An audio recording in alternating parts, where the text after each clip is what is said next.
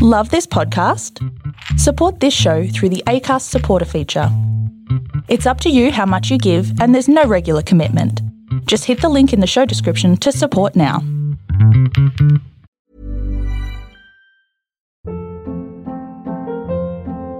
Hold up. What was that? Boring. No flavor. That was as bad as those leftovers you ate all week. Keke Palmer here, and it's time to say hello to something fresh and guilt-free. Hello Fresh. Jazz up dinner with pecan-crusted chicken or garlic butter shrimp scampi. Now that's music to my mouth. Hello Fresh. Let's get this dinner party started. Discover all the delicious possibilities at hellofresh.com.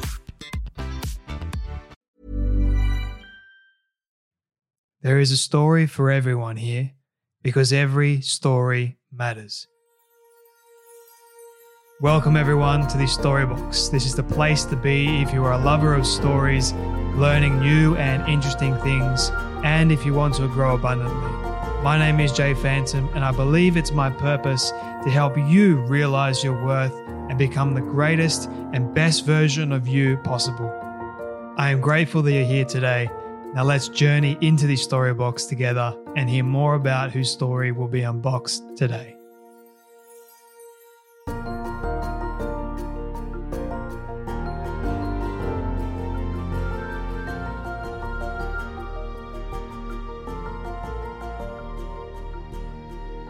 Let me ask you a few important questions.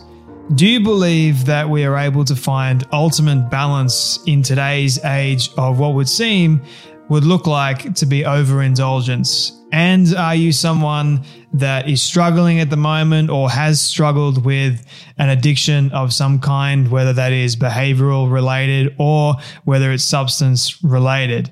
I, for one, am someone who has not shied away from sharing the deep, dark demons that highlighted, I guess, my own addiction with pornography, and then more later in life with exercise, which then led to eating disorders. And these are some demons that I wrestle with on a daily basis to keep suppressed.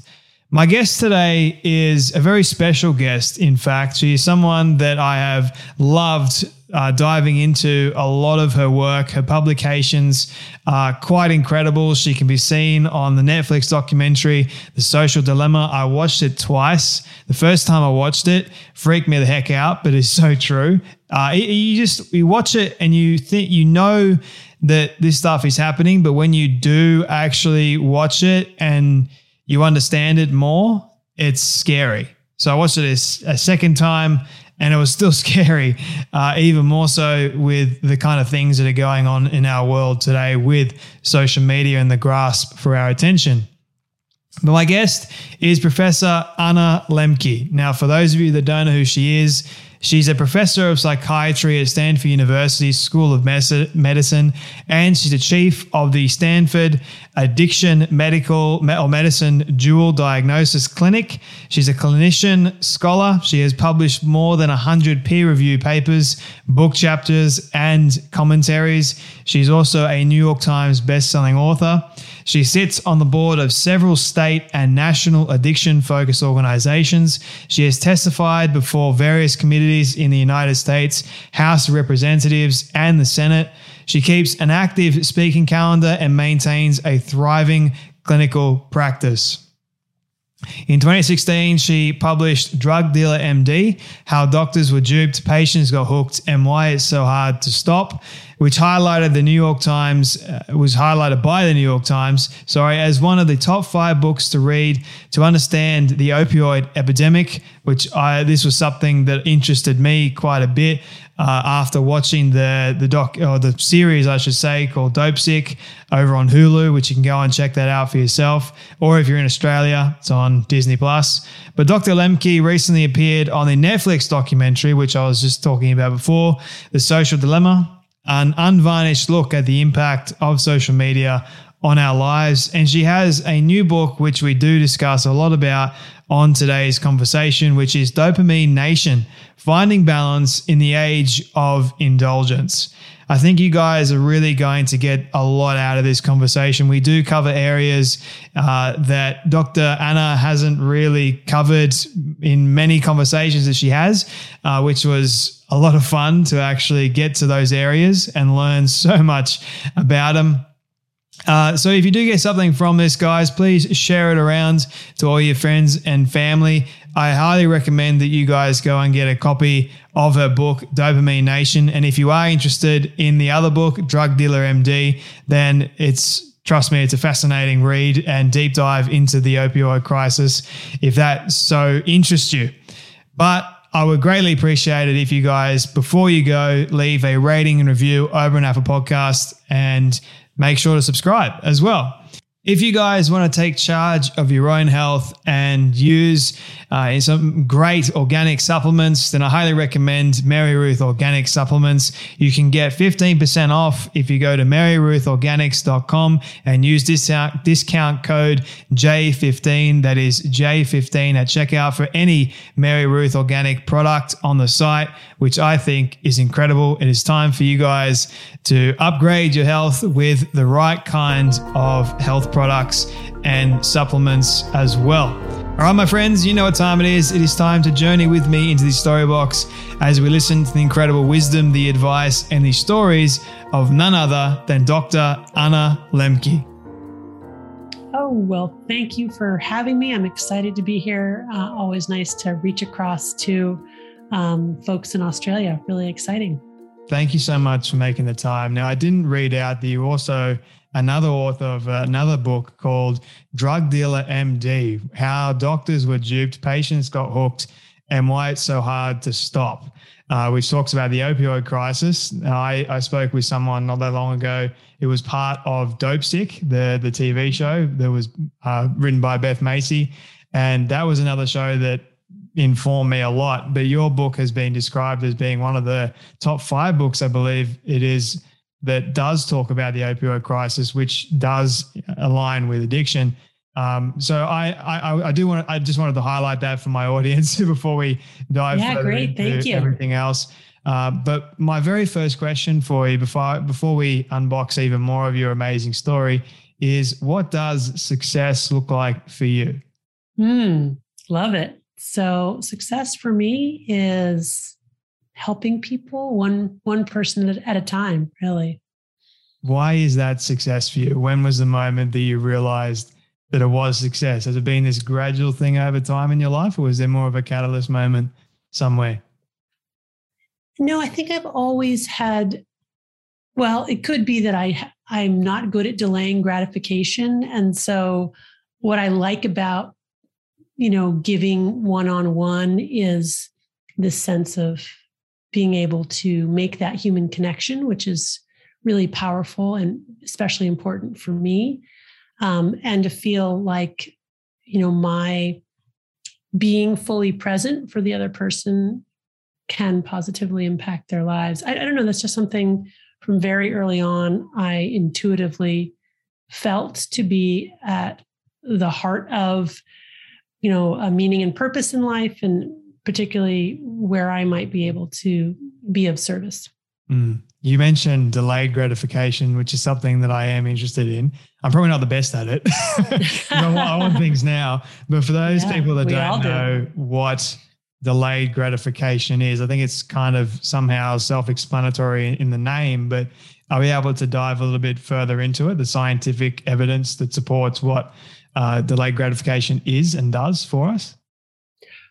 Well, delayed gratification is just that ability to effortfully invest in something when we know that the payout is going to be weeks, months, or even years hence, as opposed to immediate gratification where we reach out our hand and essentially get that reward exactly in that moment.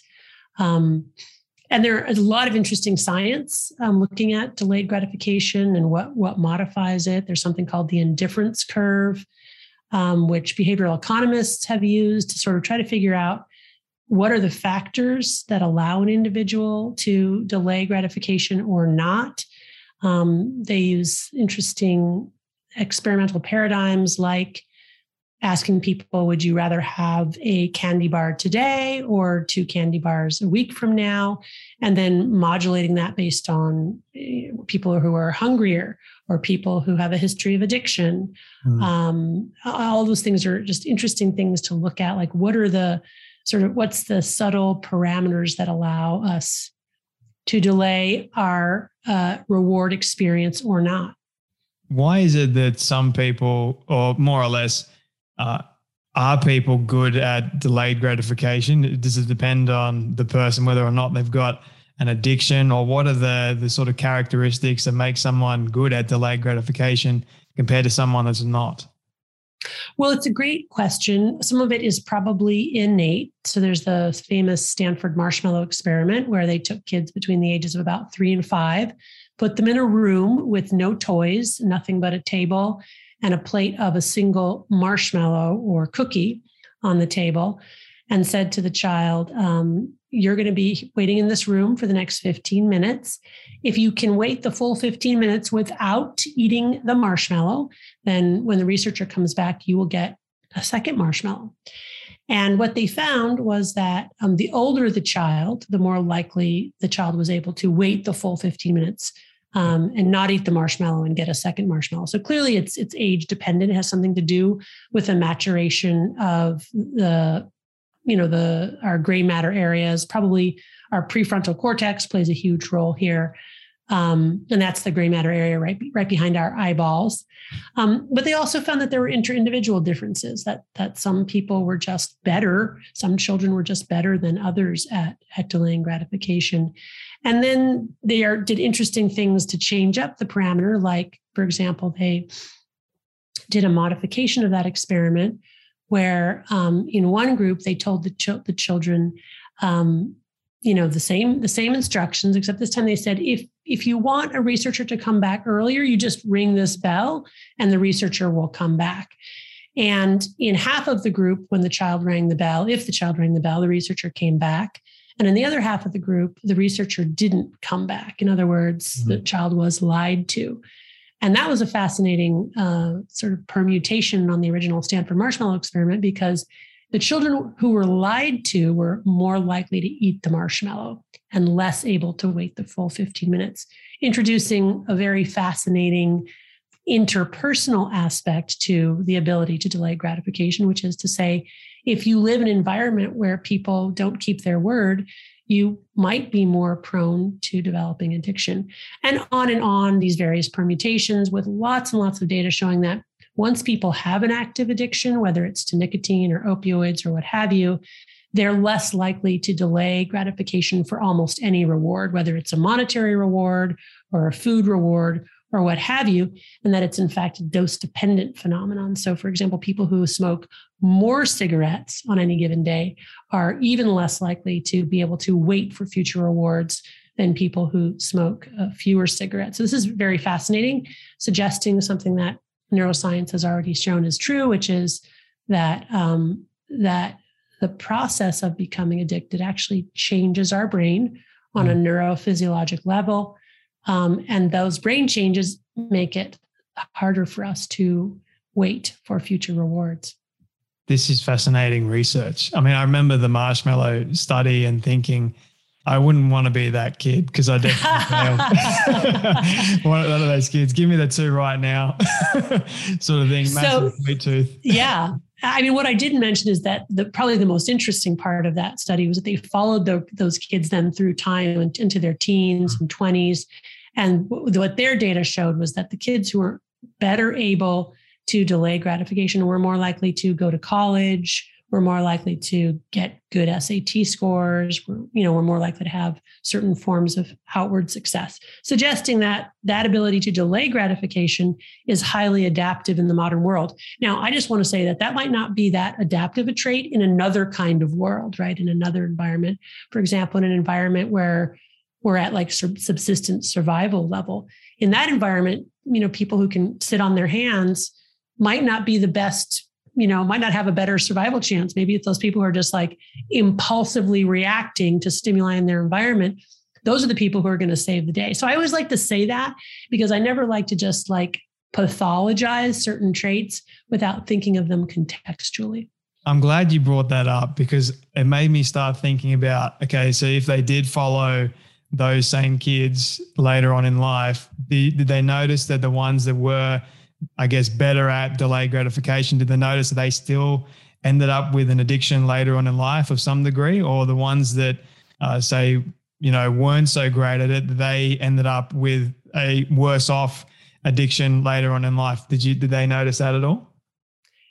Great question. So the Stanford Marshmallow Experiment wasn't actually looking at addiction parameters per se. So I don't think they got those data, but I think it's reasonable to sort of, puncture some holes into what appears to be an emerging coherent theory that if you are innately less likely to delay gratification, you are more likely to get addicted, which is, to just rephrase that, that's not necessarily the case. So some of the people that I know in my own personal life and also among my patients who are really, really good at delaying gratification are some of the most severely addicted people. So although we do tend, and there are data to show that if you are impulsive at baseline, meaning less able to put a pause between your desire or impulse to do something and actually doing it, there are good data now showing that you're more likely to become addicted.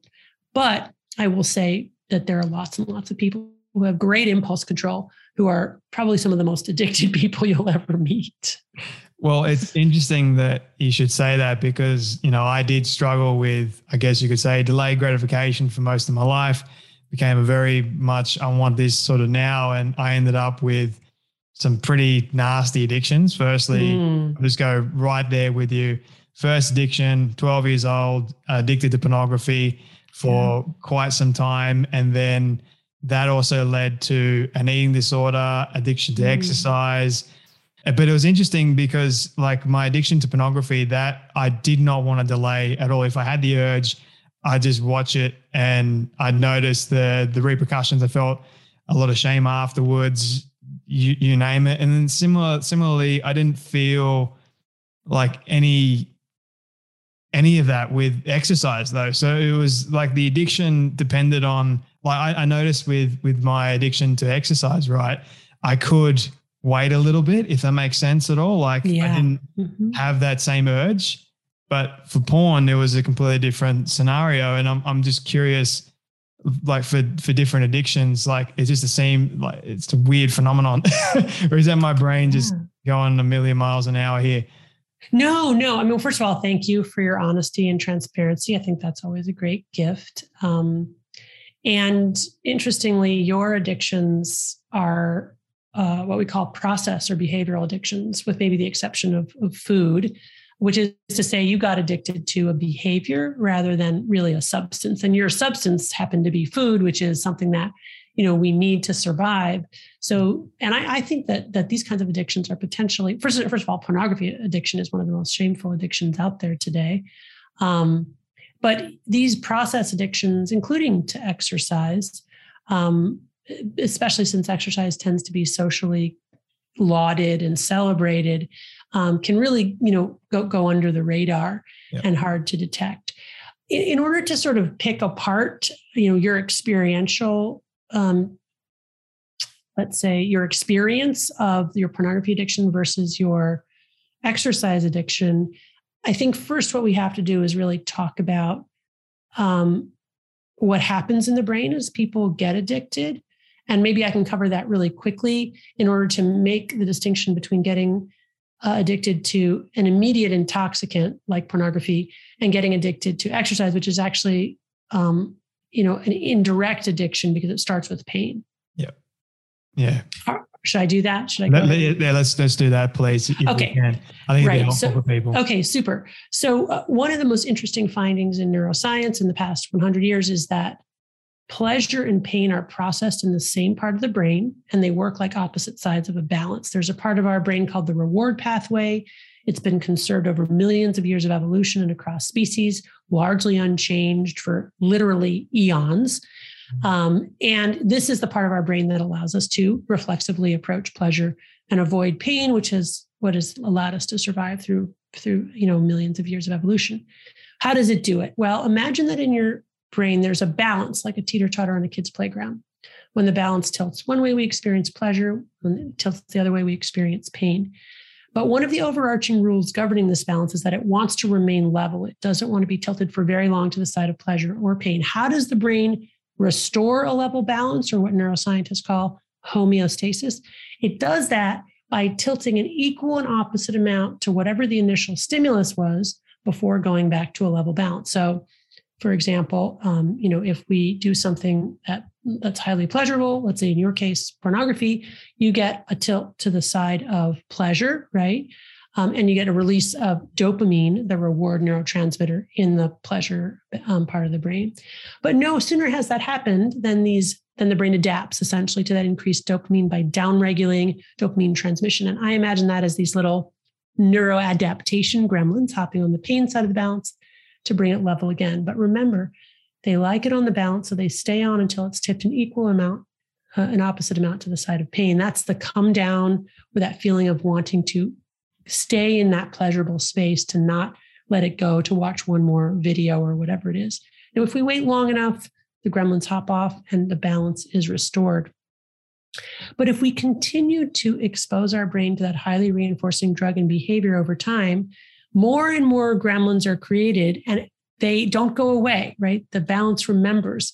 So more and more of them hop on the pain side in order to try to bring it level again. That means that initial response gets shorter and weaker, that's tolerance, but that after response gets stronger and longer.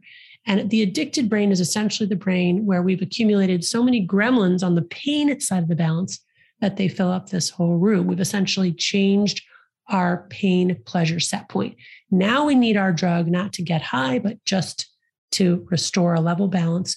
And when we're not using, we're walking around with the balance tilted to the side of pain, experiencing the universal symptoms of withdrawal from any addictive substance, which are anxiety, irritability, insomnia, depression, and craving. This is why people with severe addiction will relapse even months after they've stopped using, because once those gremlins establish themselves on the pain side of the balance, they take a long time to get off. With enough abstinence and neuroplasticity, they will eventually dismount and balance will be restored. So in other words, if you think about this on a graph, if you were to graph dopamine levels, right? You do something, you ingest an intoxicant, okay? You get a sudden increase and spike in dopamine, followed pretty quickly thereafter by plummeting levels, not just to baseline, but actually below baseline. That's the dopamine deficit state, or the balance tilted to the side of pain. And then you finally get a restoration back up to baseline levels. Now let's think about exercise. Exercise is different because exercise, the initial stimulus is pain, right? What we're doing is we're pressing on the pain side of the balance. Then those same neuroadaptation gremlins hop on the pleasure side to restore homeostasis, which tilts the balance to the side of pleasure. This is the runner's high, right? That's when our own dopamine, endorphins, endogenous opioids, endogenous norepinephrine are released in response to this painful or noxious stimulus. So in other words, we're getting our dopamine indirectly by doing something that's hard. If you were to map a graph of that, what you would find is over the course of exercise, there's a slow and gradual increase in dopamine rather than a spike. And then when exercise is over, dopamine levels remain elevated for hours afterwards and then go back to baseline. So there's no dopamine deficit state. So you might ask, well, then that sounds like the perfect solution, but you still got addicted to exercise. If we increase the quantity and potency of that painful stimulus, we can still get addicted to it because it essentially becomes like an intoxicant if we do it too much. Yeah. And so it's, that's what happens if you exercise so much or in such a level of intensity without any breaks in between, you do lose the resilience of the balance and you do go into withdrawal and you do experience tolerance. But on the other hand, it still requires as the initial stimulus, effortful pain. And so when you had that pause before exercise because you knew that to get your dopamine from exercise, you would have to first do something that was really hard. And that's a lot harder than just grabbing for, a pornographic image and masturbating. Yeah. I think you just explained it perfectly, the difference between pain and pleasure. Like I wanted the pleasure more than I wanted the pain, except in order for me to get to the pleasure side of things of the exercise, I had to go through the pain. So I just had to kind of suck it up. But there was that little bit of a moment where I was just like, nah, this sucks. I'm not even going to bother doing this. But it's funny because I never, like now that I've sort of gotten a little bit more control over both sides of my addictions, it's taken me a long time and I'm still working on those demons. The exercise now helps me inform that I don't go back to the porn addiction, which is a funny thing how I'm using what was once an addiction as now help to stop the other addiction. Right. And that's very common, by the way, among people who have a real propensity for addiction. They stop one drug and then those behaviors kind of make their way to another drug. We call that cross addiction. We see that again and again. And something that, I have to warn patients about as they're going to give up their drug of choice. Be careful that you don't now give up cigarettes and start smoking pot or start smoking more pot or whatever it is. I will say that in my book, I actually recommend exercise and other hard things as a relatively healthy way to get dopamine because you're getting it indirectly. But you make a great point that even that, and I make that point in the book as well, can be taken to an extreme. Yeah. Is that possible for pretty much everything that we do in life? Like we can, if a person does every single person have that tendency to take pretty much everything to the extreme and not have that level balance? People really vary in that, and people who have the propensity or vulnerability for addiction are much more likely to do that. We used to call that the addictive personality. We really don't use that language anymore. We now just talk about somebody having the disease of addiction or having a vulnerability to addiction.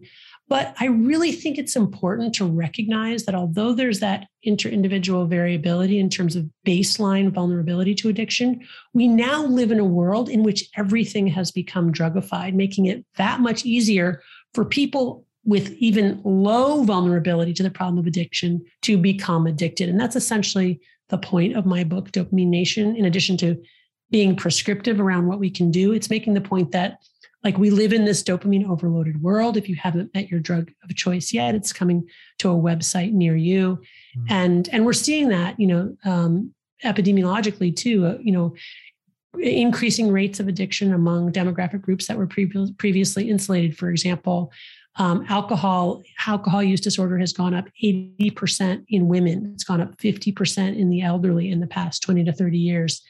And obviously now we're struggling with, addictions that didn't even exist before: social media addiction, video game addiction, Bitcoin investing addiction.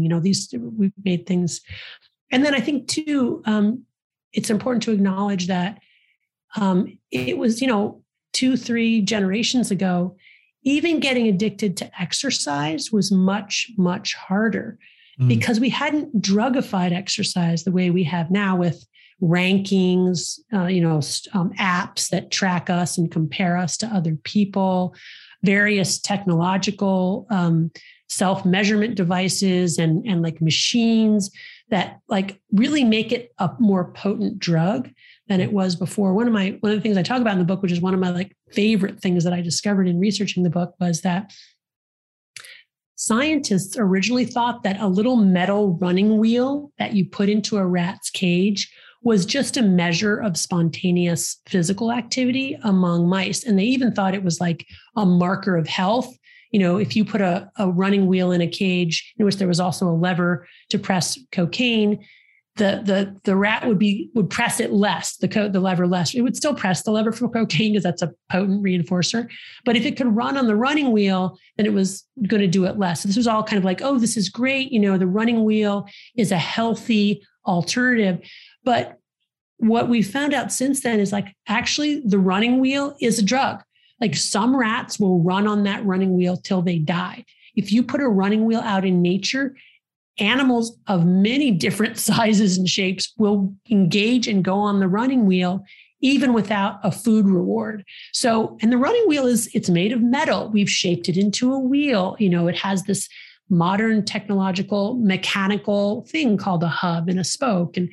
And so to me, that's fascinating because it's just a great metaphor for the ways in which even something seemingly healthy and adaptive as exercise now has these components which make it ripe for addiction. It kind of reminded me of that study with Rat Park, I think it is. Yes. Yeah, very much so like that. But it's interesting how you brought up the technology and wearing technology. Like I don't wear an Apple Watch or Fitbit, anything like that anymore, because I know what it did to me before. Like that was also responsible for me doing 40,000 steps a day most of the time, looking at how many calories I'd burned. And if it wasn't above 3,000, I'd get upset at myself. Right. It'd just be like this nasty, nasty thing. Like I was basically putting myself into the ground because I was chasing the next high, if it were, like my next big score. And then when people would come up to me and say, Jay, we're doing a step competition. Like Jay steps all the time. He's going to win this, no doubt. Then I'd be just like, yeah, competition, let's go. Right. Like it made it even worse for me. So when I finally decided to ditch the Fitbit and just go completely free from any technology at all, like sure, it's still a struggle, and sure, I still have that tendency to want to go buy a Fitbit, buy a smartwatch, buy all those things and track it. But now I just like, I sort of don't care anymore about it. Like I just exercise now to help me stay in balance. If it were, then I am also at the same time trying to be careful that that doesn't go out of whack and alignment. But I find the whole dopamine drug fascinating as well. Like, cause it is natural, right? Like it is a natural thing that we do have within us. So is it a kind of a flaw to have dopamine? No, I mean, dopamine, I like that you frame this as it's natural, right? It's neither good nor bad. It's a signal. It's a chemical signal. Our brain makes dopamine, and dopamine is essential for the experience of pleasure, reward, and motivation. And it may be even more important for motivation than actual pleasure. So there's this very famous experiment where scientists engineered a rat to have no dopamine transmission. And they found that if they put food in the rat's mouth, the rat would eat the food and seem to get pleasure from it and swallow it. But if they put the food even a single body length away, the rat would starve to death, not having enough motivation to get up and go get the food. So in other words, we need desire in order to live, right? And, for most of human existence, we've lived in a world of scarcity and ever-present danger, where we have to be perpetual seekers in order to survive. If you think about this pleasure-pain balance, it's really, Mother Nature's genius, right? What better mechanism to keep us seeking than to say, for every pleasure you get, every oasis you find, every berry bush you happen upon after walking tens of, thousands of kilometers, I'm going to make sure that there's a come down afterwards so that you're off looking for the next berry bush before too long. And it's a great, great mechanism, except that it's a colossal disaster in our modern ecosystem where we have every, need provided for and then some, which is essentially the message that our primitive wiring is mismatched for the modern ecosystem. So we need to find new ways of thinking about this problem and living in the world in order to not allow our pleasure-pain balance to reflexively take over. It kind of was like talking about that in The Social Dilemma. I noticed like we have created these environments where more and more people are becoming addicted. People know when they do create these things they want your attention, right? Especially with social media, internet websites, you name it, whatever it is, technology just in general. They're fighting for your attention so they can make more money. They know all this, yet they still do it. They just make it 10 times worse for a lot of people. And I feel like we're getting so much worse these days with young people being more addicted, like you said. How do we find or help a young person in particular find that pain pleasure balance with equal levels of equaling out their dopamine as well? And so it's not like too much. No, I mean, I think, of course, this technology has so many positives and is really amazing, but there is this dark underbelly. And I think, the past 5 years or so is really the first time we have, as societies and as nations been talking about the dark side. What I recommend in my book is the same kinds of interventions that I have seen work for people with addiction to drugs and alcohol, which is that it really has to start with a dopamine fast. We must abstain from our drug of choice long enough for those neuroadaptation gremlins to hop off the pain side of the balance so that homeostasis or a level balance can be restored. That's really the first step. Of course, if you are at risk for life-threatening withdrawal, let's say from alcohol or opioids or benzos, you would want to do that under medical supervision. But most people can stop cold turkey without, having a life-threatening withdrawal. And that's really the first step. And when we first stop, our balance crashes to the side of pain because we got a lot of gremlins. And it's really hard, but if we can just hang in there for 2 to 4 weeks, in my clinical experience and my personal experience, by the time we get to a month, homeostasis has been restored. We have a level balance. And when that happens, we're freed from the constant intrusive cravings and ruminations and desires to use our drug. And that's, such a good feeling. We're able to enjoy more modest rewards, right? Because we have a level balance. So we can go back to enjoying simpler things. And also, really importantly, we're able to see with clarity the true impact of our drug use on our lives, which is really hard to do, if not impossible, when we're in the addiction vortex. So we have to really get that distance to be able to look back. It sounds so simple. It's hard to do in real life. It's not good news, for people. People always want something a little easier than that. Yeah. But, and what I try to always say to people is like, don't frame it as you're depriving yourself. Frame it as you're doing something really positive for yourself, but it's hard. It's a hard positive. And then once that month is over and reward pathways are reset, then it's a matter of deciding, do we want to reintroduce this intoxicant back into our lives? And then if so, how to do that so that we can use in more moderation. Yeah. And I've noticed even for myself, because it is hard and not many people want to do what is hard, but if you do what is hard for a period of time and it doesn't it gets a little bit easier as time goes on because you get better at managing those gremlins, as you call it. I love how you call them gremlins. I call them demons. It just becomes a little bit easier as time goes on, but you got to be willing to go through a bit of hurt along the way just to get there. But if you do, then you'd be much better for it. I'm living proof of that, and I'm sure Dr. Lembke can testify to that with a lot of her patients as well. So It is possible. Yeah, and I think just simply the project being worth doing is something that requires a conversation like what we're having, because we get so many messages in modern day culture to do whatever we can to take away our pain, to make ourselves feel good, to not experience, trauma. So it's just even highlighting that, hey, you know what, this is something that is worth doing. It's a good thing to do. You can do it together with other people. It's a project worth engaging in. Why is it that people become addicted in the first place? I know it's quite a broad style question because there's a lot of factors that are involved, but why is it that some people get addicted to substances versus some people get addicted to behavior? You know what? We have no idea why some people prefer one drug over another. My guess is that from an evolutionary perspective, it would make sense for Mother Nature to wire us differently so that we're seeking out different things, so that collectively as a tribe, we manage to get all of the different things that we need. And we don't have everybody going for, the red berry bush. In terms of risk factors for addiction, there's a lot of work on this, and risk factors can broadly be divided into 3 groups. At least that's how I divide them.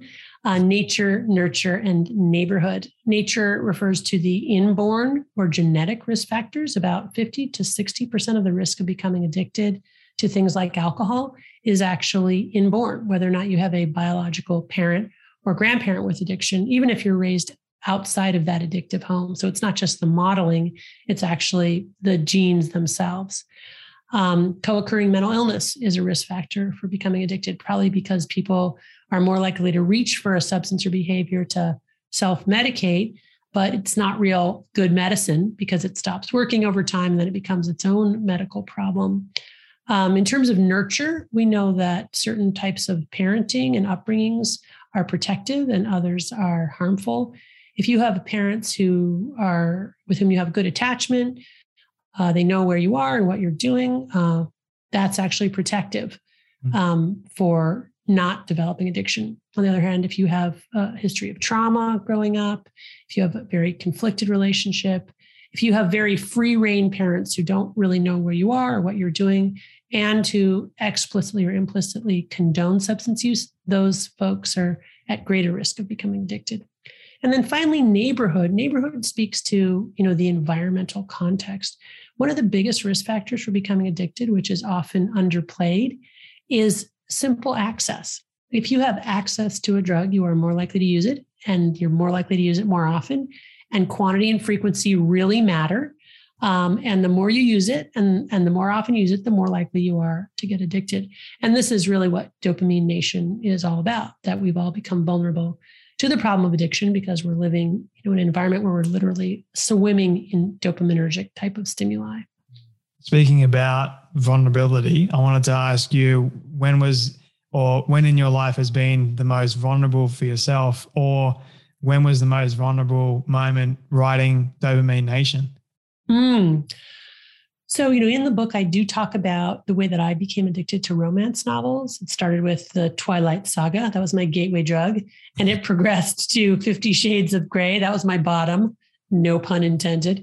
And it went over the course of a couple of years. I didn't see it as it was happening. But I had, some particular moments, which I describe in the book, where I realized, oh my goodness, this is really a problem. And that was really, I was nervous about sharing that, as a faculty person and a psychiatrist and all that. I thought, wow, why should I really be sharing this with folks? But I felt compelled to do it mainly because I was sharing my patient stories with their permission, of course. Everything in the book is true, only the names are changed. And they'd given me permission to share their stories, which was so brave of them, and so giving. So I thought, wow, I can't really ask them to do that and not be willing to share something of myself. So that's why I shared it. And that was scary. But people have really been so appreciative of my disclosure. That's been really nice. I'm super appreciative of it as well, because it shows me that, hey, I'm not alone. Right. We all go through these sorts of things. But it kind of brings up the idea of shame. And my question to you is, why, out of all the drugs, out of all the addictions that people go through, why is pornography addiction by far, in my experience, and from what I've heard from many other people, why is that by far the worst in terms of shame? Great question. I think, well, first of all, it's pornography addiction is sort of on a spectrum of what we call sex addictions, which can involve compulsive masturbation, actual sex with other people, in the form of hookups, pornography or not pornography, but this kind of compulsive pursuit and engagement, usually involving, orgasm as the sort of last piece of the drug. And it's incredibly shameful at this particular juncture in history, I think, especially for men, because there's such complexity now in terms of sexual relations, issues of consent, issues of sexual assault, what defines that, who said what, where, when. And I think that the result is that men in particular feel like monsters if they admit to compulsive use of masturbation or other sexual gratification. And in many instances, they may be actually perceived as monsters because people really don't appreciate that it's a drug, just like alcohol and cocaine and cannabis are drugs. Follows the exact same trajectory, often has on some level nothing to do with sex at all. It sort of has to do with, self-soothing, coping, maladaptive coping, escape, numbing, self-medication. So I think that makes it really hard to come forward and sort of admit to this problem. And it's also, I think, an especially difficult problem to tackle because all it really requires at the end of the day is your imagination and your own body, which is not something you can sever yourself from, right? Unlike alcohol, you can get alcohol out of the house, right? You can't get your own body out of the house. So I think these process addictions are difficult to overcome for that reason as well. Yeah, I noticed for me, because I grew up in a conservative Christian household, so there's a lot of restrictions. There's a lot of, I guess, if we were to be addicted to sexual sin, they called it, immorality, there would be this fear, this really nasty fear if you did get caught. So that's what happened to me. I wanted to be a good kid, good Christian kid. I didn't want to tell anyone that I had this secret in the past because, what would people think of me if Jay, the goody two shoes, was addicted to this sinful thing. And it stopped me for many, many, many years. And it ruined relationships. It ruined so many things in my life. And it brought forth more unhealthy addictions as a result.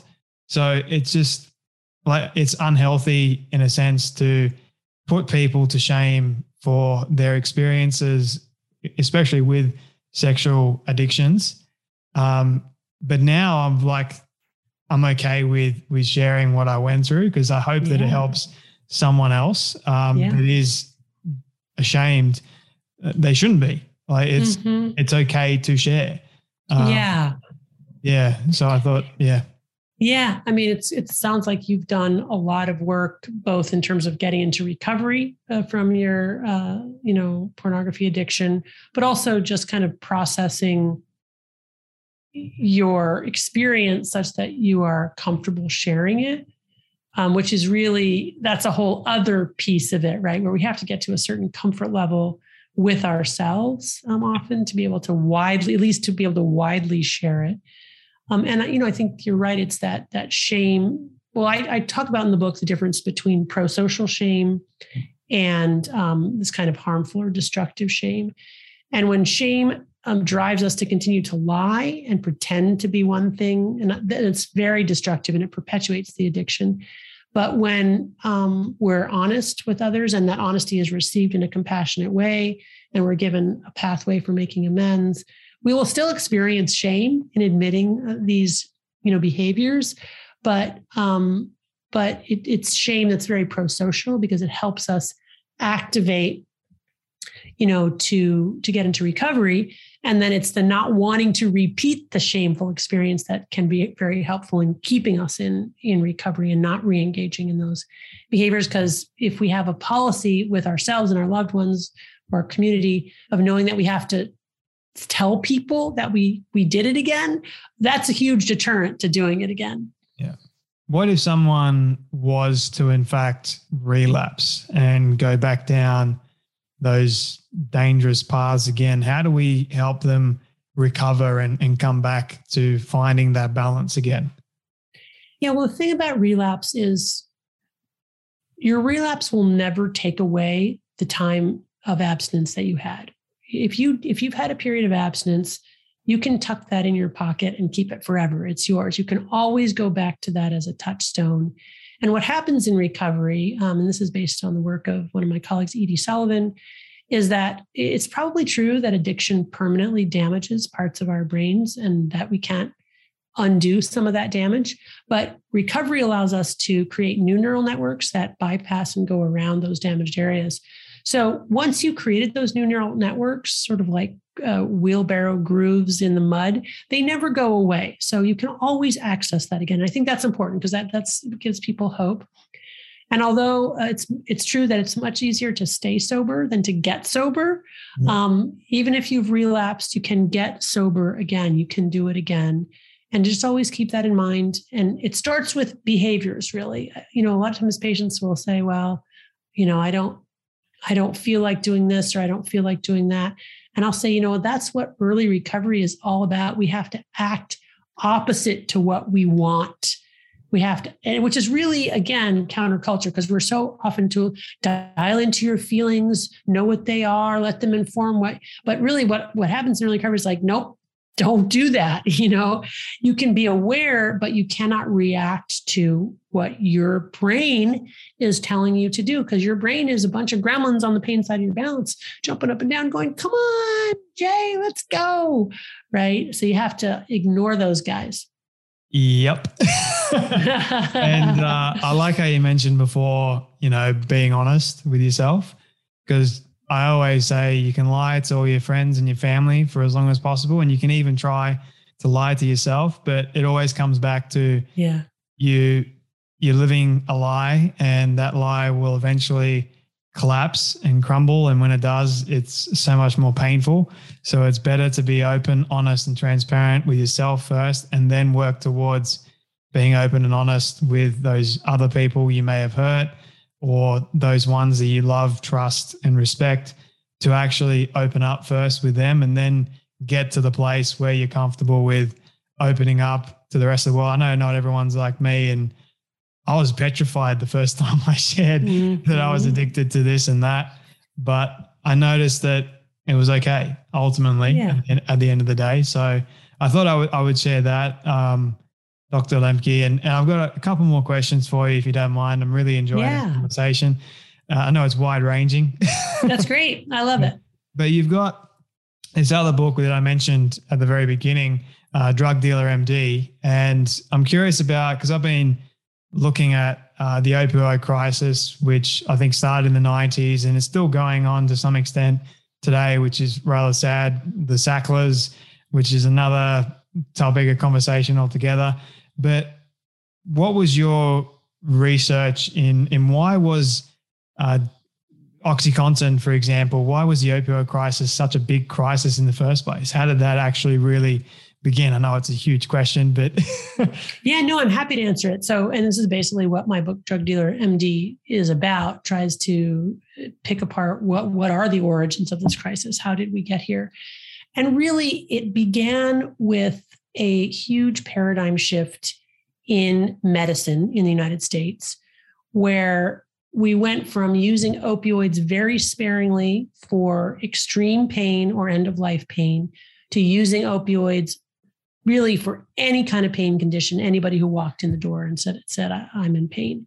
And that paradigm shift was really brought about fundamentally by the influence of the pharmaceutical opioid industry, not just Purdue, but many other players who perpetuated certain myths about opioids and the treatment of chronic pain. And those myths were things like, you know what, if you're a doctor prescribing to a patient who has real pain, there's an infinitesimally small chance that they'll get addicted, because somehow there's some kind of magic halo effect where they can't get addicted to an opioid prescribed for pain. That turns out to be totally untrue. About 1 in 4 individuals with serious chronic pain who gets an opioid from a doctor will develop some kind of opioid use problem. 1 in 4. And 1 in 10 will develop a severe addiction. So that's not true. The other big myth that was perpetuated is that opioids are good treatment for chronic pain. It turns out there's no reliable evidence to show that opioids work when taken long-term for more than 3 months. Opioids are very effective for some people short-term. So you get in a car crash, you have a surgery, you've got 2 weeks to live. Most of us would want to have access to opioids. Yeah. But when you start giving opioids every single day for very long periods of time, and especially at higher and higher doses, which is what was happening, then you're going to multiply the risk of addiction, the risk of overdose, and it stops working for pain and can even make pain worse. So these were just some of, the myths that were perpetuated. And then on top of it, we have a culture in the United States, which basically says, if you're in pain, your doctor's not doing a good job. You go in there and complain because pain is bad. And of course, those are unrealistic expectations. Then you combine that with a healthcare system, which monetizes essentially repeat encounters with doctors as a way, for the medical industry to flourish. And you've got kind of this nexus of factors that made the opioid epidemic happen. prescribing rates in this country quadrupled between 1999 and 2012. And there was a commensurate lockstep quadrupling of opioid overdose deaths and opioid addiction rates. So it's really very clear as prescribing went up, addiction went up, and deaths went up. And it was hard for, I guess, lawyers and those sorts of people that did notice the problem to try and do something about it, to try and bring it down, because you got big pharma as a part of it. And, you know, a lot of people didn't want to get off the drugs, and it was extremely hard to get off OxyContin, for example, and so many others. Yeah, that's right. The marketing was just absolutely insane. I think they were talking about how only less than 1% get addicted to the drug, That's which right. came from, what was it, just a journal article, like a one line, one sentence sort of thing? Yeah. So this is the Porter and Jick letter to the editor. It wasn't even an article. It was a letter to the editor at the end of the New England Journal, published in 1980, which became sort of this talking point for, advertising this putative low risk, which, is not in fact a low risk. So where are we in terms of the opioid crisis today? Are we still in that opioid crisis, or is it getting better today? Well, I mean, there's good news and bad news. The good news is that starting in 2012, shortly after the CDC declared that we were in the midst of an opioid epidemic due to opioid overprescribing, prescribing rates started to go down and have gone down by about 30 to 50% in the United States. There's a lot of geographic variation, but overall prescribing has gone down. So that's the good news. And the bad news is that opioid overdose deaths have continued to increase. And that's mainly because of the increase in the use of illicit or illegal opioids like heroin and illicitly manufactured fentanyl.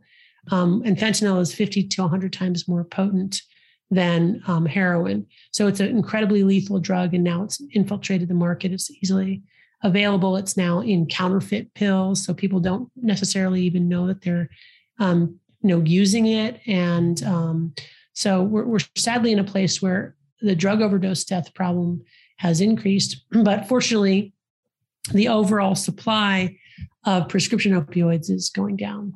Mm. In your opinion, Dr. Lembke, this may be a crazy question, but it's okay. What in your opinion is the worst addiction you've ever seen or treated? I can't say there's one worse addiction than another. Every story is unique. There's enormous suffering as a result of addiction, but there's also enormous reason for hope. People get better. I mean, this is one of the things that I think the average person doesn't realize, that we have about a 50% response rate, which is on par with the response rates for treating major depressive disorder. So people get into recovery, many of them into long-term recovery, and their lives are transformed for the better, along with the lives of people who live with them and care about them. So, lots of suffering, lots of sad things, but lots and lots of reason for hope.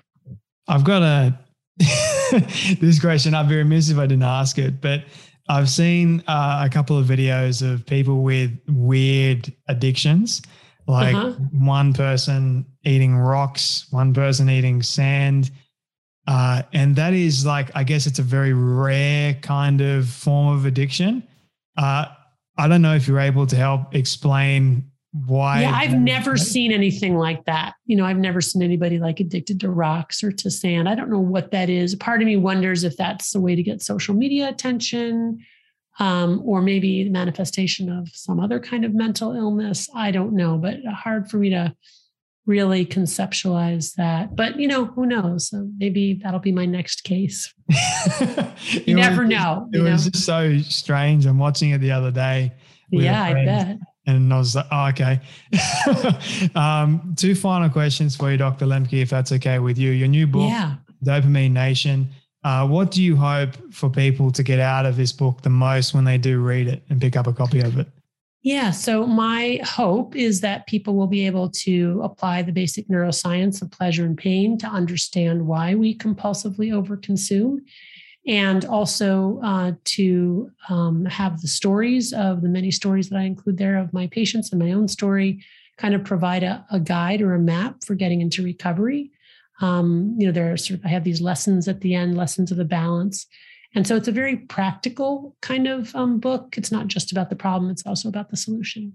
Well, I, for one, can't wait to finish it. Once you unglue the pages. Yes. Or when my new copy arrives. But where do you want people to connect with you, Dr. Lembke? And before I ask you the final question. Yeah, I mean, the best way to connect with me is really to read the book. There's a lot of me in there. And then also the book has a website, dopaminenation.com, where there are other resources listed. I'll make sure everyone knows where to get a copy of that. But my final question for you, this is my all-time favorite question. I ask everyone at the end of all my conversations. It is a hypothetical one, but I want you to imagine with me for a moment that you've been able to reach the age of 100. All your friends and your family have decided to put together a film for you of everything you've ever said and everything you've ever done. Don't ask me how in the world they got it all. We'll call it magic for the sake of argument. But they've been able to get it and show it to you on your 100th birthday. What do you want that film to say and to show about your life? I guess I would want that film to show that the ideas that I have had, which seemed crazy initially, proved to be not that crazy after all. It's a perfect send-off message. Dr. Lembke, thank you so much for your amazing work. It has helped millions, if not hundreds of thousands of people around the world, including myself. So thank you so much for being willing and vulnerable enough to share the things that you do share, and for continuing to do the research and to do the hard things, I guess as well. But just you too, right back at you. I accept that. Thank you. But I really enjoyed this conversation. So thank you so much for your time, and thank you for joining me today on the Storybox podcast. Thank you so much. I really don't like this part because it means that sadly we have come to an end of yet another story. I just want to say thank you to all of you for tuning in and listening to our guest today.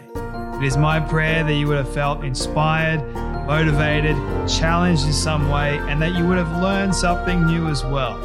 If you would like to hear more amazing stories like this one, you can do so now by searching up the Storybox on all podcast platforms. It is that easy. And if you did get something from today's guest, please do share it around with your friend or family member who you feel could benefit from hearing today's story. And before you go, I greatly appreciate it if you could spend 30 seconds leaving a rating review over on Apple Podcasts. It goes a long way to reaching more people and building this community of the Storybox. Let's start changing lives through powerful stories like this one you heard today.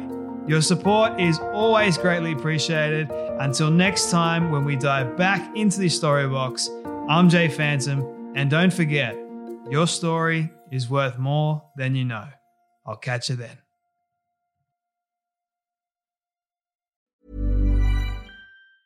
Planning for your next trip? Elevate your travel style with Quince. Quince has all the jet-setting essentials you'll want for your next getaway, like European linen, premium luggage options, buttery soft Italian leather bags, and so much more. And it's all priced at 50 to 80% less than similar brands. Plus, Quince only works with factories that use safe and ethical manufacturing practices. Pack your bags with high-quality essentials you'll be wearing for vacations to come with Quince. Go to quince.com/trip for free shipping and 365-day returns.